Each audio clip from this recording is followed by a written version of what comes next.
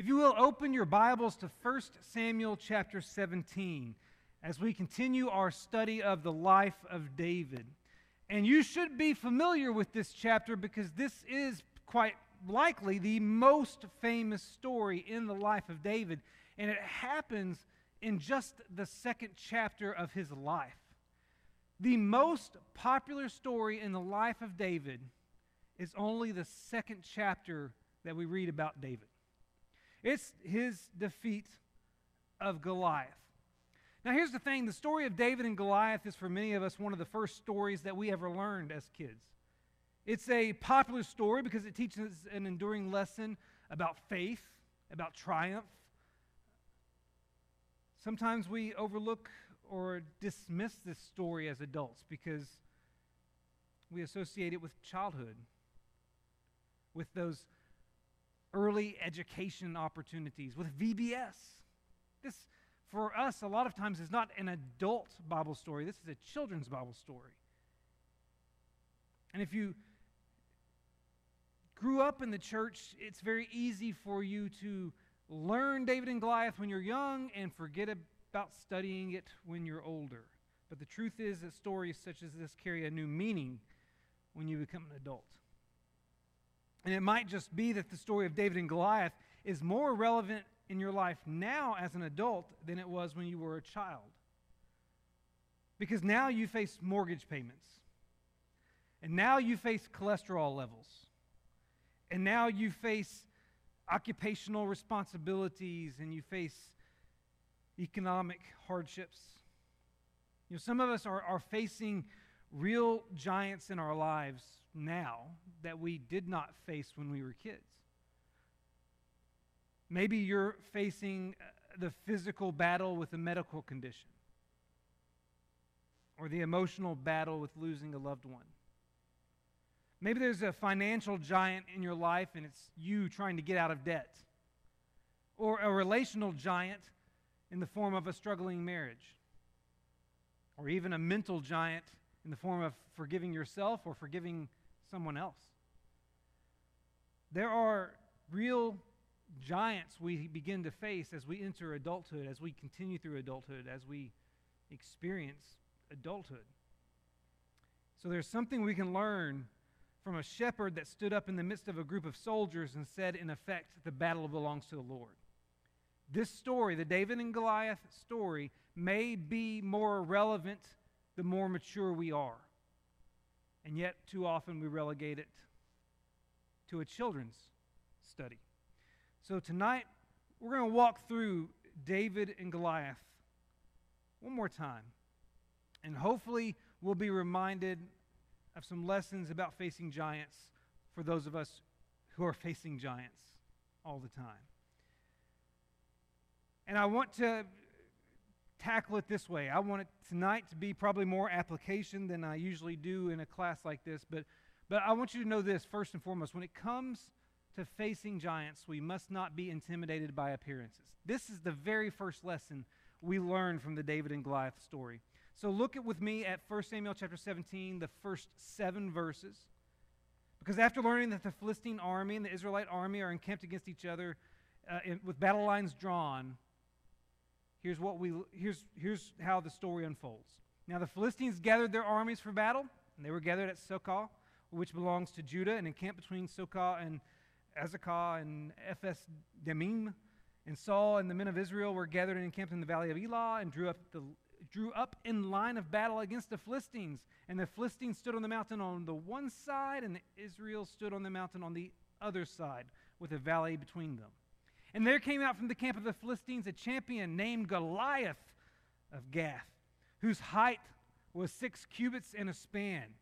He had a helmet of bronze on his head, and he was armed with a coat of mail, and the weight of the coat was 5,000 shekels of bronze. And he had bronze armor on his legs, and a javelin of bronze slung between his shoulders. The shaft of his spear was like a weaver's beam, and his spear's head weighed 600 shekels of iron, and his shield bearer went before him.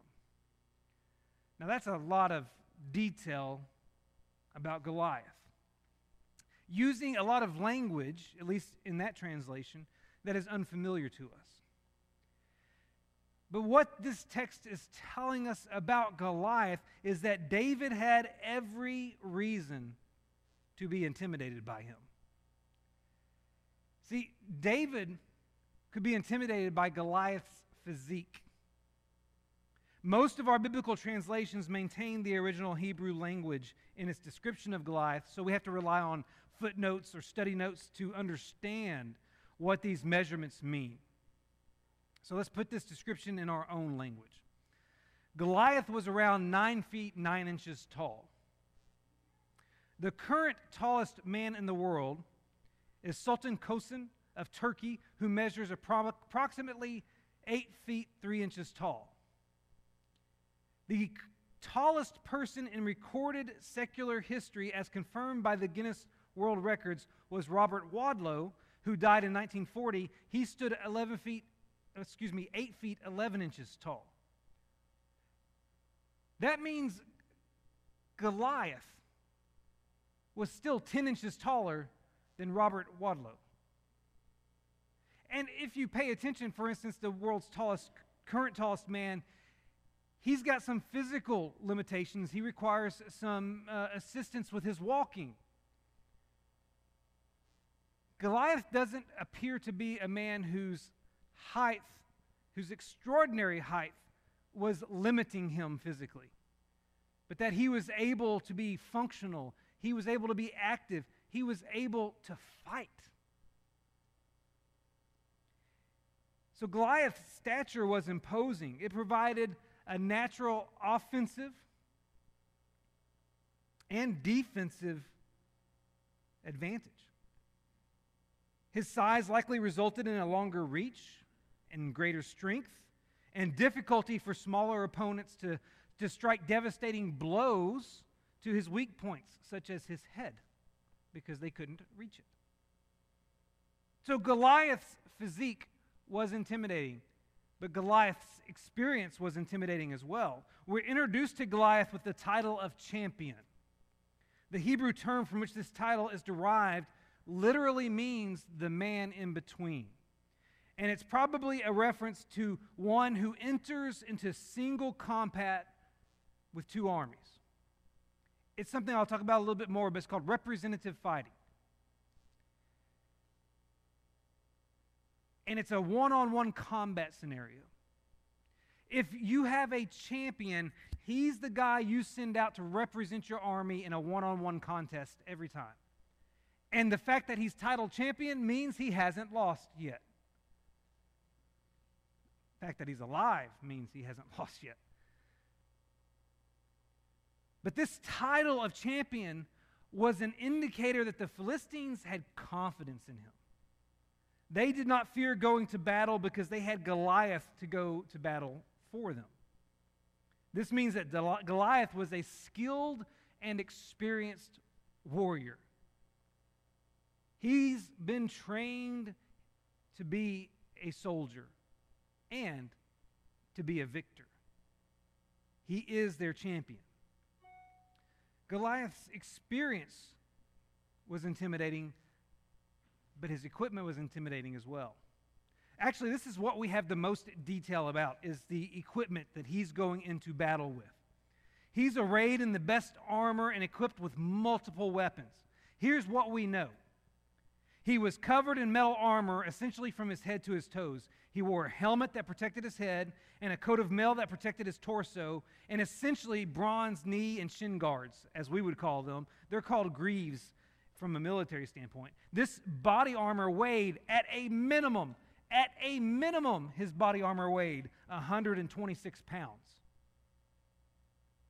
That's based solely on the weight of his 5,000 shekel coat of mail. For weaponry, he carried a bronze javelin on his back, as well as a spear whose iron point weighed 15 pounds. Just the tip of the spear was 15 pounds. The term translated javelin may also be a reference to a type of curved sword, which would make more sense since a javelin and a spear are essentially the same thing. And there is mention made of a sword which David would later use to cut off Goliath's head. David uses in chapter 17, verse 47, verse 51, there's reference to the fact that David took Goliath's sword and chopped Goliath's head off with his own sword. So the term javelin may actually be better understood by us as a sword. In addition to all of this, the armor from head to toe, the sword, the spear, he also has a shield, but he doesn't carry his shield. He has a shield bearer walking in front of him carrying the shield. The point is, Goliath has the most elite weaponry and armor possible. He is well equipped for battle. So Goliath is this imposing figure whose size, whose armor, whose weaponry, whose experience were so much greater than that of any Israelite that they believed him to be invincible. And so it is with the giants in our own lives. Whether it's a medical diagnosis, a financial crisis, the loss of a loved one, those giants are imposing. For us, those giants are intimidating. For us, those giants look invincible. And we often feel and even act defeated before the battle ever begins. And our problem is that we continue to look at our giants through human eyes, and we never see them through God's eyes. Or if I were to say the same thing using some biblical language, we walk by sight rather than by faith.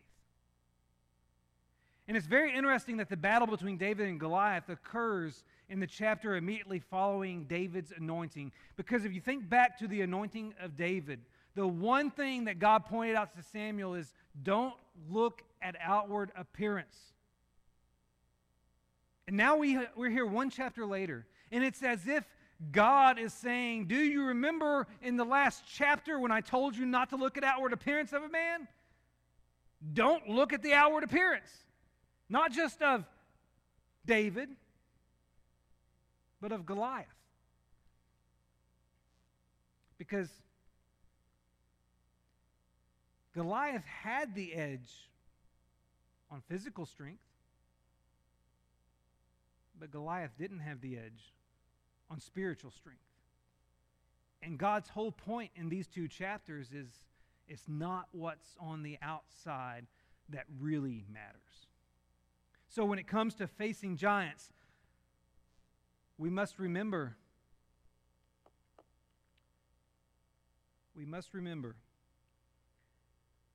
not to be intimidated by appearances. But we also, when it comes to giants, we must remember that we are not alone. Now look at verses 8 through 11 of 1 Samuel chapter 17. There we're told that Goliath stood and shouted to the ranks of Israel, "Why have you come out to draw up for battle? Am I not a Philistine, and are you not servants of Saul? Choose a man for yourselves and let him come down to me. If he is able to fight with me and kill me, then we will be your servants. But if I prevail against him and kill him, then you shall be our servants and serve us." And the Philistine said, "I defy the ranks of Israel this day. Give me a man that we may fight together." When Saul and all Israel heard these words of the Philistines, they were dismayed and greatly afraid. The tactic that is being suggested by Goliath is what I mentioned earlier. It's called representative fighting. This tactic is uncommon today, but was quite common back then. Instead of both armies fighting each other with all of their soldiers, representative fighting called for one individual from each army to fight one individual from the other army. The army of whoever lost in this one-on-one battle would then surrender to the victor's army. It reduced casualties for the most part, but man, it makes you put a lot of stock in one person. No wonder nobody wanted to volunteer to face Goliath, because that's a lot of pressure. The fate of an entire people is riding on that one individual. You would be essentially walking into the battlefield all alone. You would be the sole individual to be praised if you won, but you would be the sole individual held responsible if you lost. Under different circumstances, Israel may have agreed to such a tactic. I mean, if Samson were still around, maybe they would go for it. But Samson's long gone. And so Goliath seems impossible to be matched up with. And one thing worth noting, if you skip ahead to verse 16 of 1 Samuel chapter 17, you find out that Goliath didn't issue this challenge once and then leave. His challenge went on for 40 days. Every morning, every evening, he went out there and issued this challenge. For over a month, the Israelite army is standing on one side of a valley, watching Goliath march out, flaunt his size, his weaponry, and challenge them to a one-on-one battle. And there's no one who's willing to take it on. No one willing to accept that offer.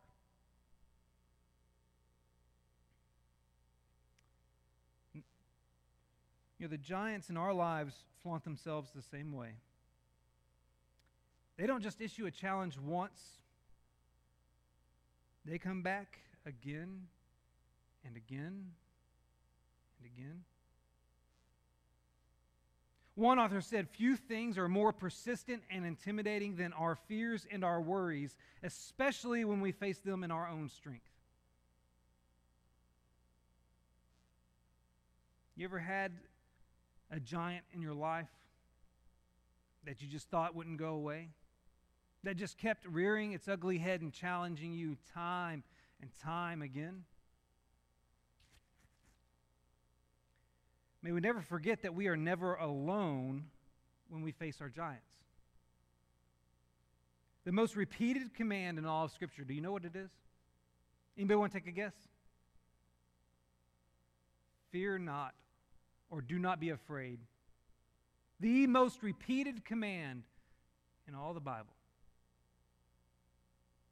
And most of the time, when that command is presented, it's followed by a reminder from God of His presence with His people. So, for example, we have Hebrews chapter 13, verse 5 and 6, where we're reminded that God has said, "I will never leave you nor forsake you." And the author of Hebrews goes on to say, so we can confidently say, "The Lord is my helper. I will not fear. What can man do to me?" The author of Hebrews, and this is in the context of being content. This isn't in the context of a financial discussion. And the author of Hebrews is saying, the Lord has told us He will always be with us. So why should we be afraid? We have to remember that when it comes to facing giants, we're never alone.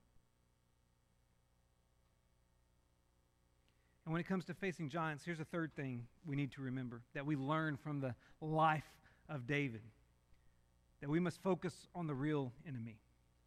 Pick up the reading with me, 1 Samuel chapter 17. We'll start in verse 20, go through verse 27. And David rose early in the morning and left the sheep with a keeper and took the provisions and went as Jesse had commanded him. And he came to the encampment as the host was going out to the battle, shouting the war cry. And Israel and the Philistines drew up for battle, army against army. And David left the things in charge of the keeper of the baggage and ran to the ranks and went and greeted his brothers. As he talked with them, behold, the champion, the Philistine of Gath, Goliath by name, came up out of the ranks of the Philistines and spoke the same words as before, and David heard him.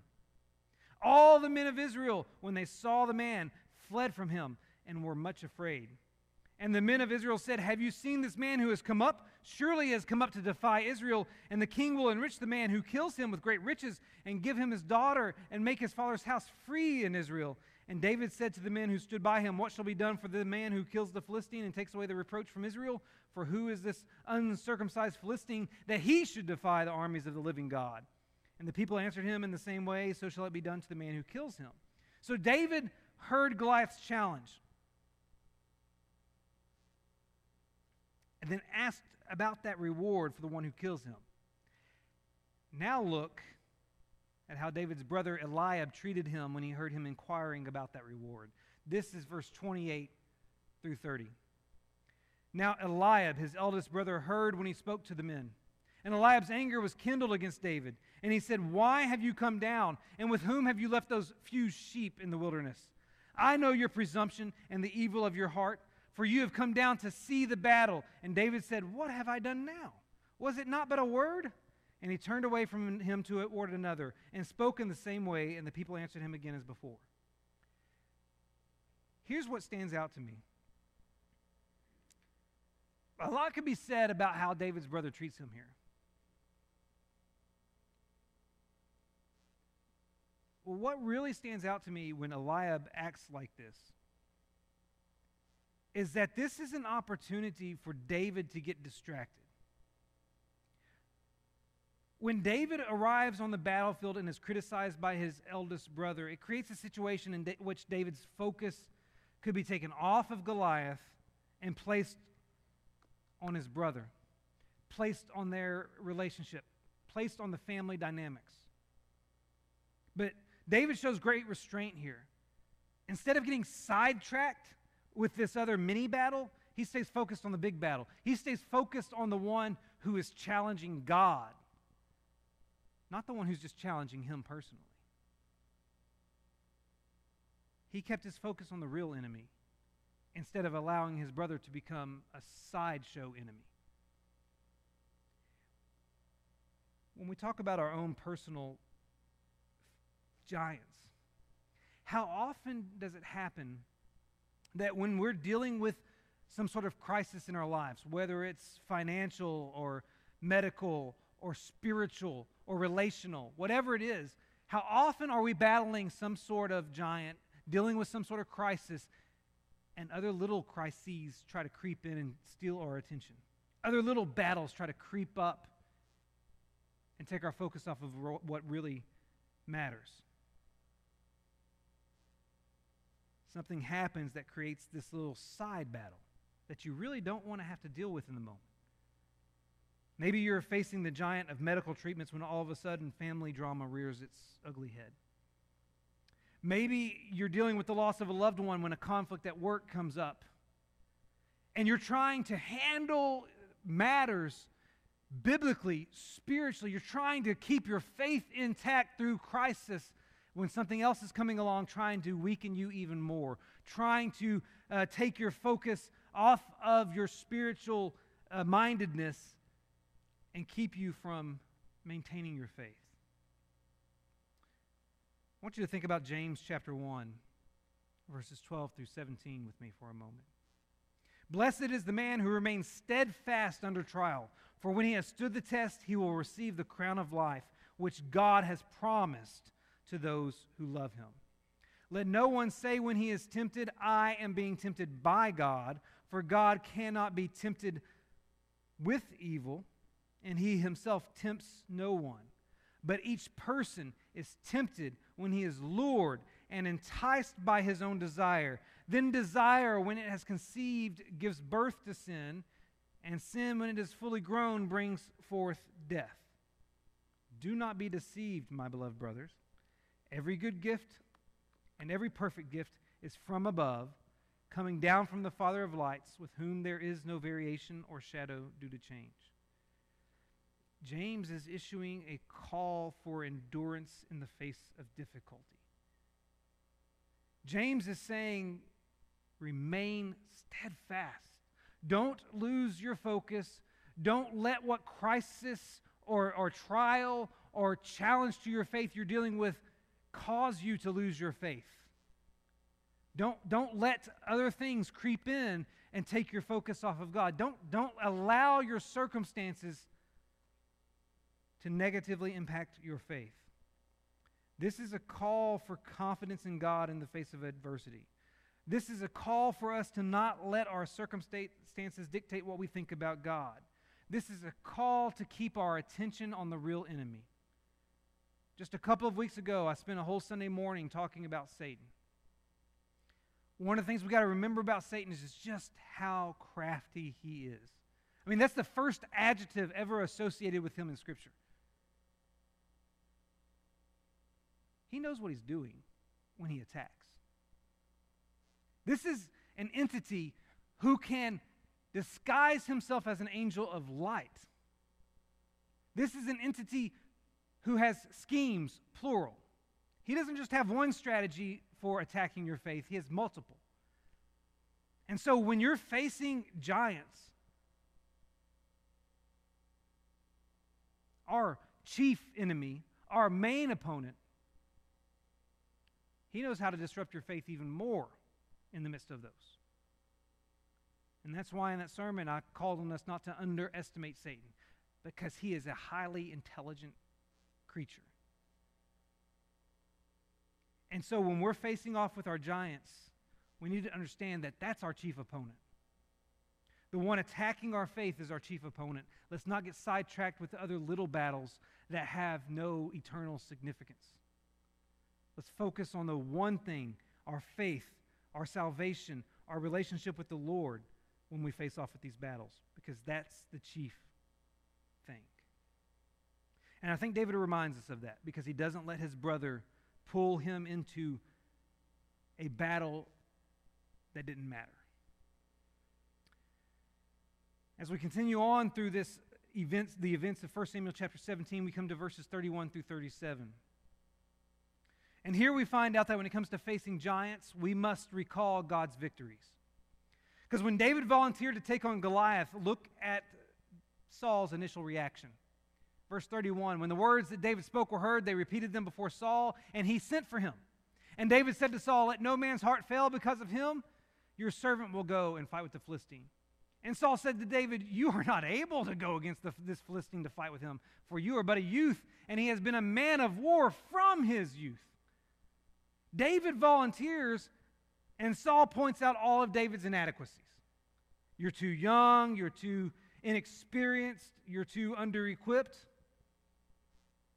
But David's not focused on his inadequacies. David is focused on God's victories. Pick up the reading in verse 34. But David said to Saul, your servant used to keep sheep for his father. And where there came a lion, a bear, and took a lamb from the flock, I went after him and struck him and delivered it out of his hand. And if he arose against me, I caught him by his beard and struck him and killed him. Your servant has struck down both lions and bears, and this uncircumcised Philistine shall be like one of them, for he has defied the armies of the living God. And David said, the Lord who delivered me from the paw of the lion and from the paw of the bear, will deliver me from the hand of the Philistine. And Saul said to David, go, and the Lord be with you.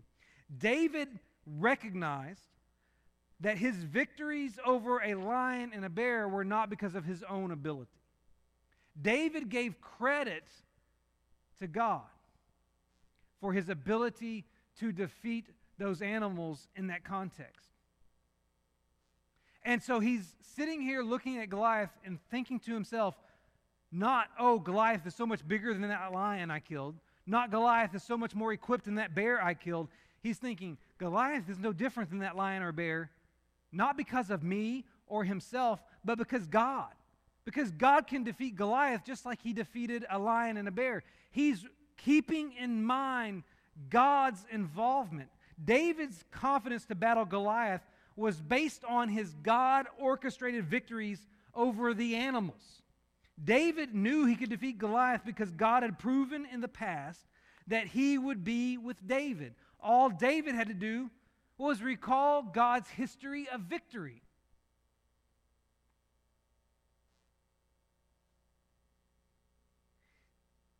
Saul seems to have forgotten. Saul was a pretty victorious military leader the first half of his kingship because God was with him. Do you remember when Saul lost his favor with God? It was because he went to an altar and made sacrifices that he wasn't authorized to make.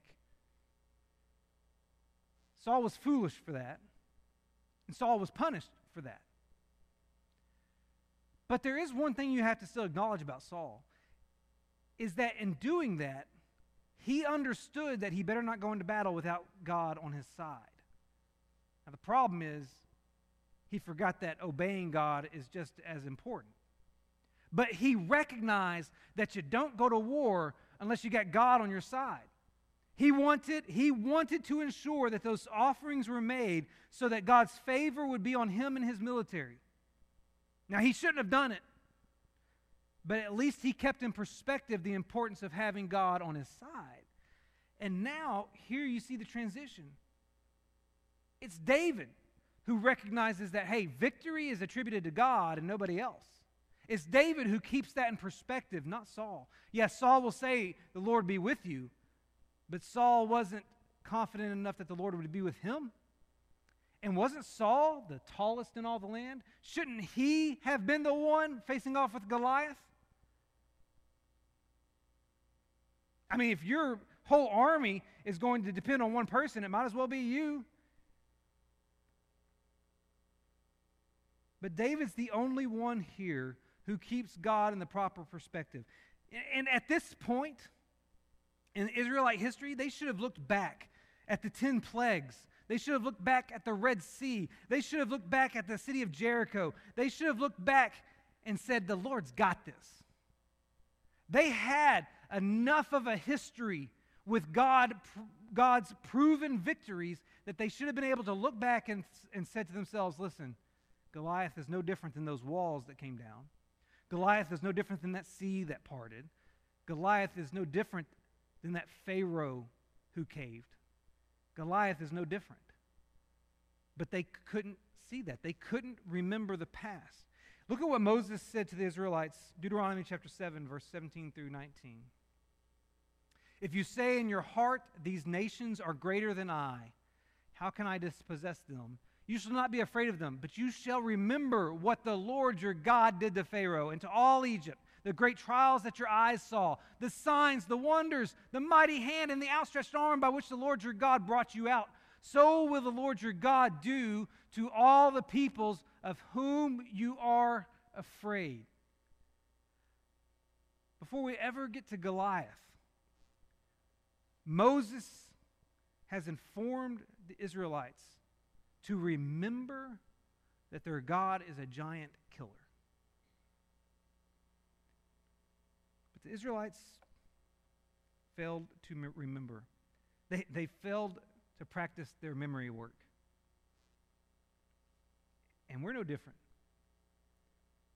Sometimes when giants arise in our lives, we respond like Saul and the Israelites with fear rather than like David with faith. We forget the past too.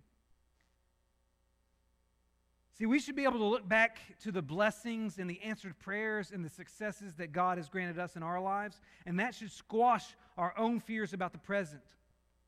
That's the very reason Jesus told us to not be anxious about your life in Matthew chapter 6 and verse 25. He said we shouldn't be anxious because we can look at the birds and see how God has cared for them. And we can look at the flowers and see how God has cared for them. And we should know that no matter what we face, God's got it. One way or another, we may not understand how, we may not understand when, but we can know He's got it. That's why in that same passage in Matthew chapter 6, after Jesus appealed to the birds and the flowers, He said, are you not of more value than they? Shouldn't that be enough for you to know that God cares about you and will take care of you? Now, honestly, sometimes the way God takes care of us isn't the way we expect, isn't the way we want. But we should never forget that what we know about God in the past should impact the way we face the future, regardless of what that future entails. When it comes to facing giants, we need to do what the Israelites failed to do here. We need to remember God's victories. We need to remember that no matter what, He's got it, because He's bigger than every giant.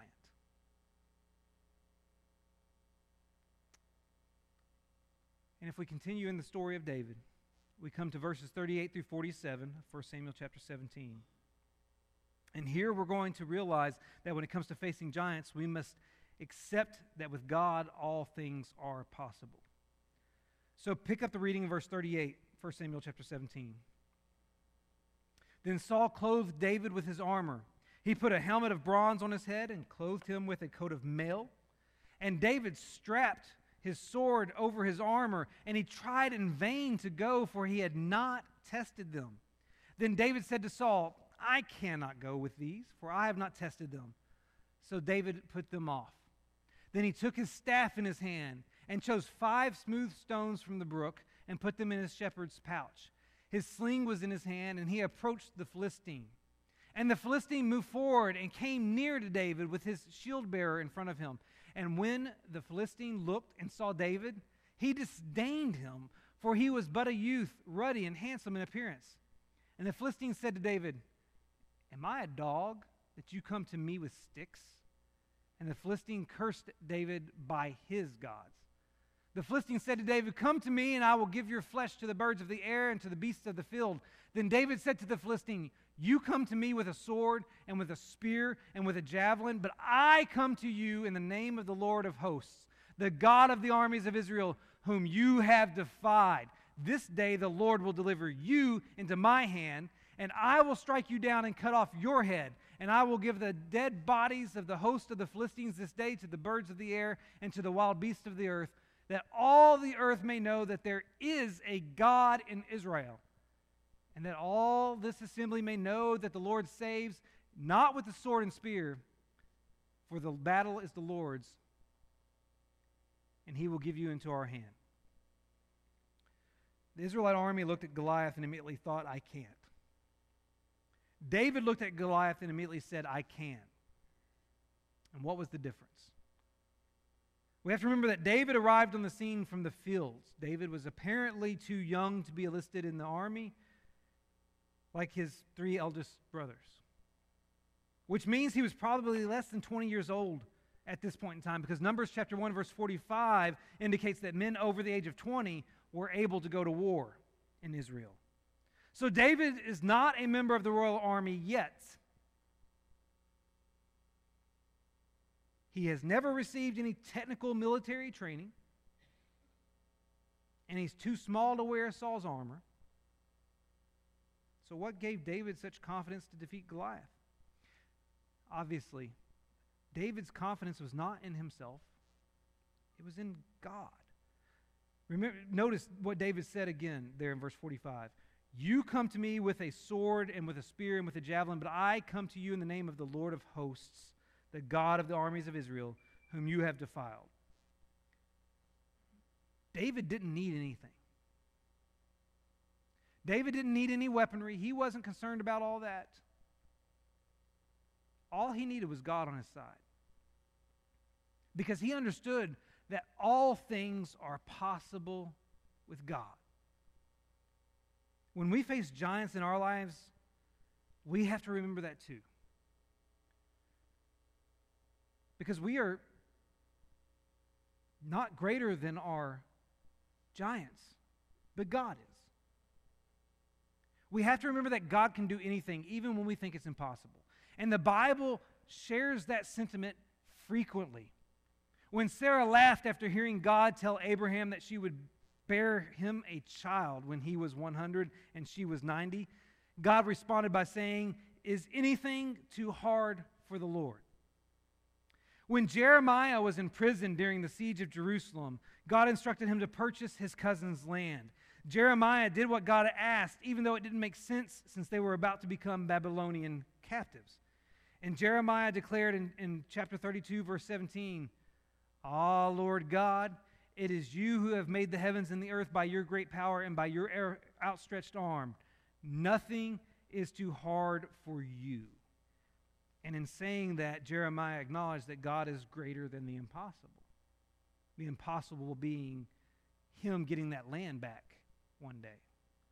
After Gabriel announced to Mary that she had been chosen by God to bear his son, Mary asked, How will this be since I am a virgin? And Gabriel explained how God would miraculously cause her conception just as he miraculously caused Elizabeth's in old age. Then Gabriel declared, Nothing will be impossible with God.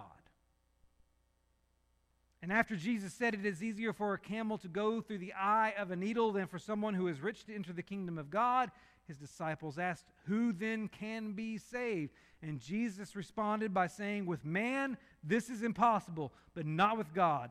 All things are possible with God."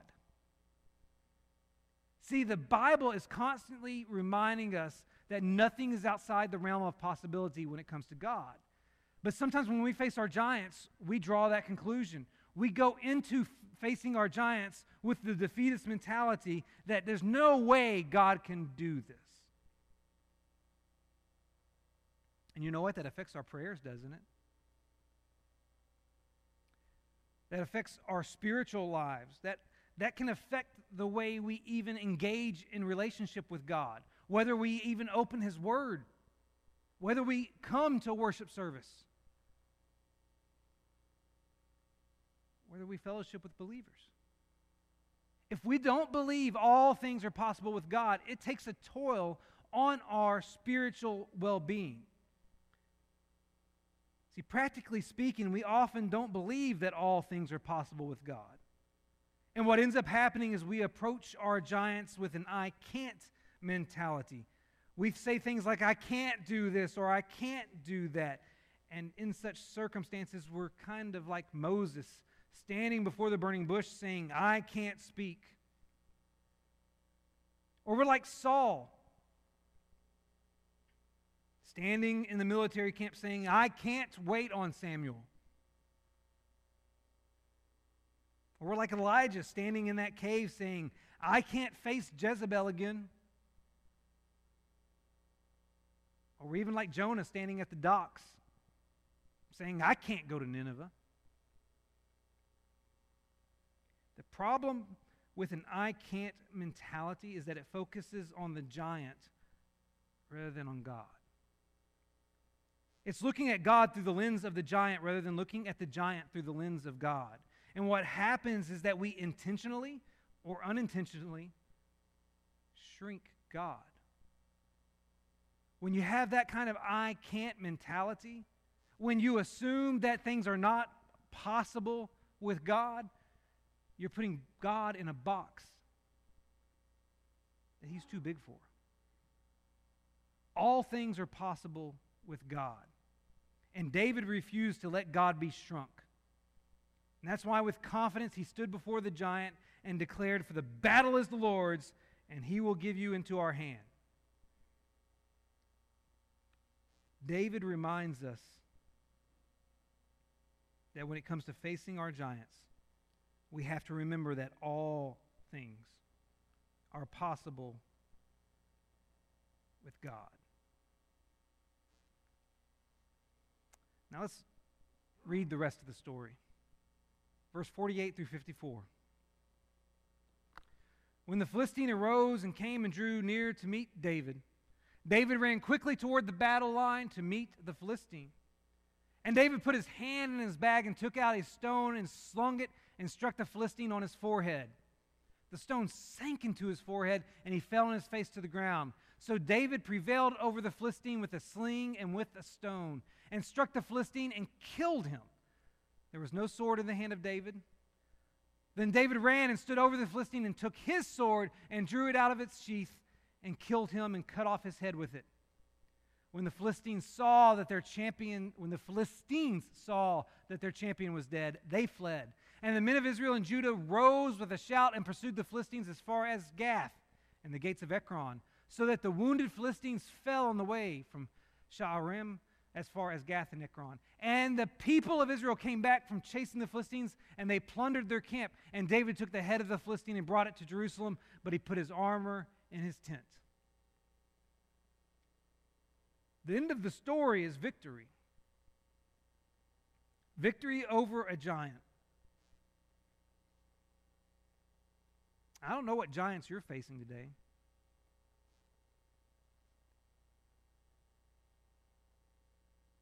But I know you can have victory over them.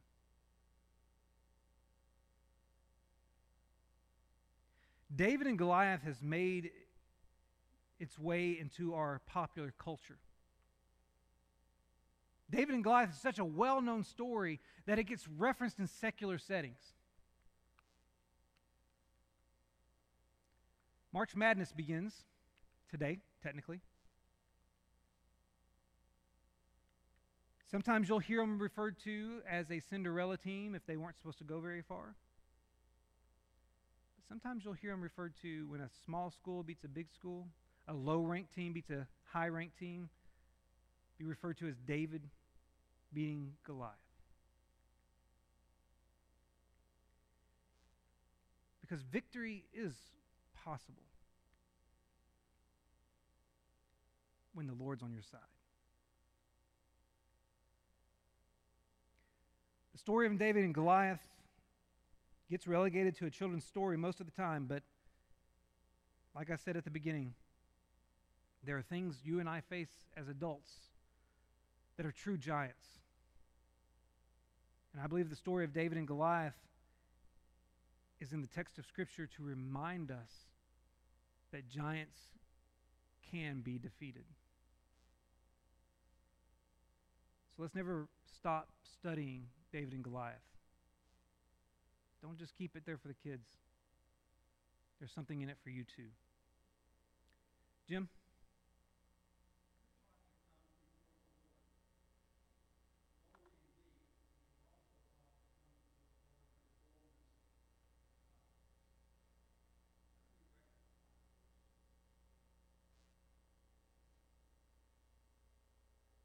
Anybody want to weigh in? I'll come to it in just a second. Kurt?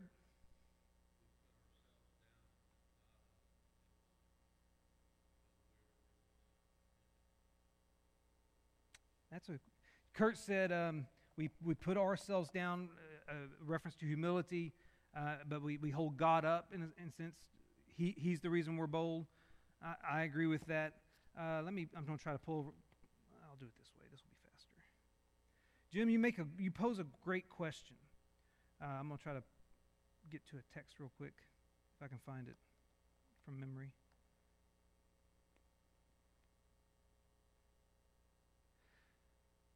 Your question made me think of Hebrews chapter 4, verse 14 through 16. Since we have a great high priest who has passed through the heavens, Jesus, the Son of God, let us hold fast our confession, for we do not have a high priest who is unable to sympathize with our weaknesses, but one who in every respect has been tempted as we are, yet without sin. Let us then with confidence draw near to the throne of grace, that we may receive mercy and find grace to help in time of need. I think the reconciling that you're questioning about is simply we always recognize where we stand in comparison to God. The Pharisee and tax collector parable comes into play where we always recognize our inferiority. That's where the humility has to come factor in. But the boldness factor comes in because of what God has done for us. I look at Abraham when he negotiated with God. I don't think there's a more bold act in conversation with God than Abraham standing there negotiating with him. From 50 people down to 10 to save Sodom. God never got offended. God never challenged him. God listened. But every time Abraham made a request to reduce that number, he did it so humbly, so politely, so meekly. But he's petitioning God for something that God is technically in favor of. God is in favor of saving. It's just how far do you push it? So I think in Abraham's story we find that balance to some degree. Now let Stan weigh in.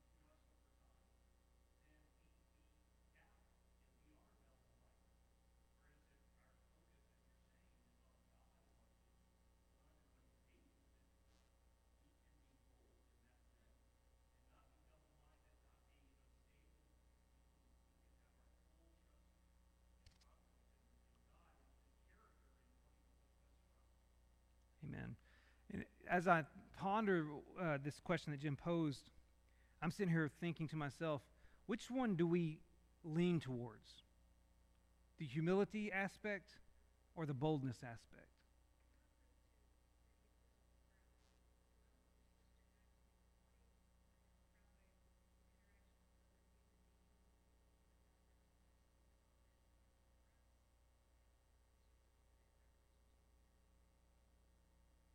Agreed. I mean, that ties back to the Pharisee and the tax collector and their prayers. I think we sometimes, or at least my experience has been with people, that they refrain from boldness in an effort to maintain the humility. But the Bible is full of bold approaching of God. And we have to find the balance, because God is okay with us having bold prayers and bold petitions. Jesus may have had the boldest prayer ever when he was in the garden and prayed for this cup to be removed. That's a pretty bold prayer for the Son of God who was sent for that very mission. And so I definitely don't think it's wrong to have bold prayers, but I think we tend to shy away from that kind of approach to God and focus on the humility, and I think it's sincere. I think we do that because we don't feel like we deserve God's answer. But I also think sometimes it's out of fear. We don't want the rejection. We don't want the answer to happen the way we don't want it to. So don't be afraid to pray bold.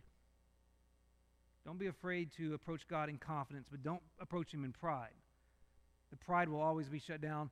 And what Stan was saying earlier was also don't approach him with that double-mindedness, and you used the word doubt as you were talking about it.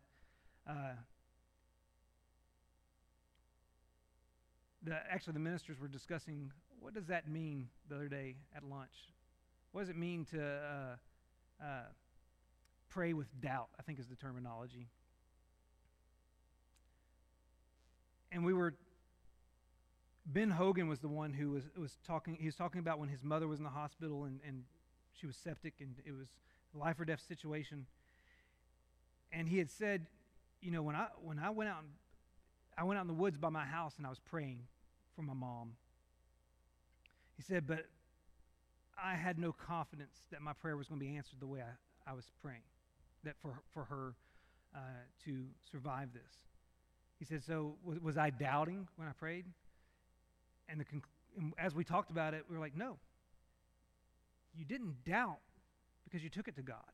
By taking it to God, you still believed he could do something about it, even if you didn't necessarily think that was the answer he was going to give. You didn't doubt his ability. You doubted whether or not he would answer it the way you wanted. There's a difference. We pray because we believe God can do. We don't always know that he will do. That's the difference, or a difference at least. Anybody else want to weigh in before we wrap up tonight? Ms. Ellers?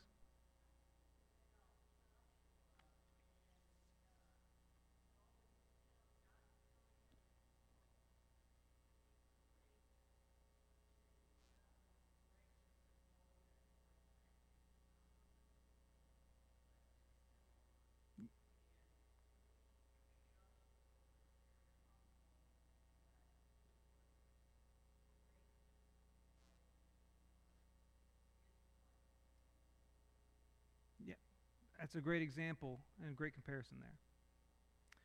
All right, with that, we'll wrap up our study for tonight. Join us next week as we continue walking through David's life. Thank you and have a blessed night.